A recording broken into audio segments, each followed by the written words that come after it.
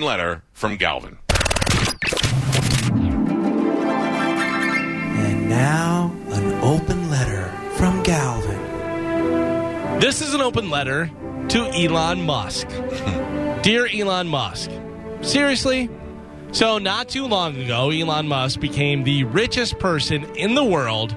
He is worth $188 billion. And I think it's time we take some of that money away from him. And I'm not saying that we should take it and give it to poor people or that he didn't earn that money. I'm saying that that's too much money for one person to have. You know how I know this?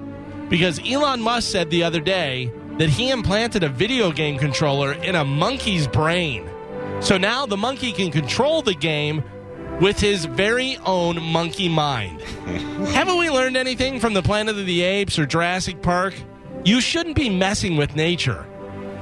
Do you see how this ends? First headline is going to be, billionaire makes real Donkey Kong.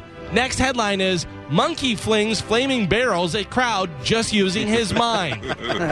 Aren't monkeys scary enough without billionaires going around genetically enhancing them? Now, let's not forget old Elon, the billionaire, is also casually going into space with his company, SpaceX.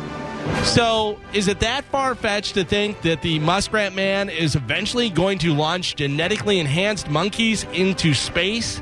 Does that seem like something that he'll eventually do?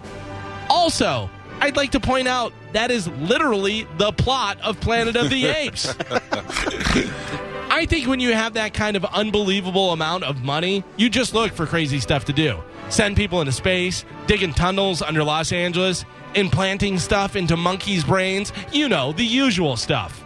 But here's the funny thing about that, is no matter how much money he makes, no matter how many things he sends into space, or no matter how many fake weird trucks he takes down payments on, there will always be that picture of a weird, bald Elon Musk the nerd floating around the internet, and no amount of money will ever get rid of that. I'm Galvin from the Mike Kelta Show, and this has been an open letter to Elon Musk.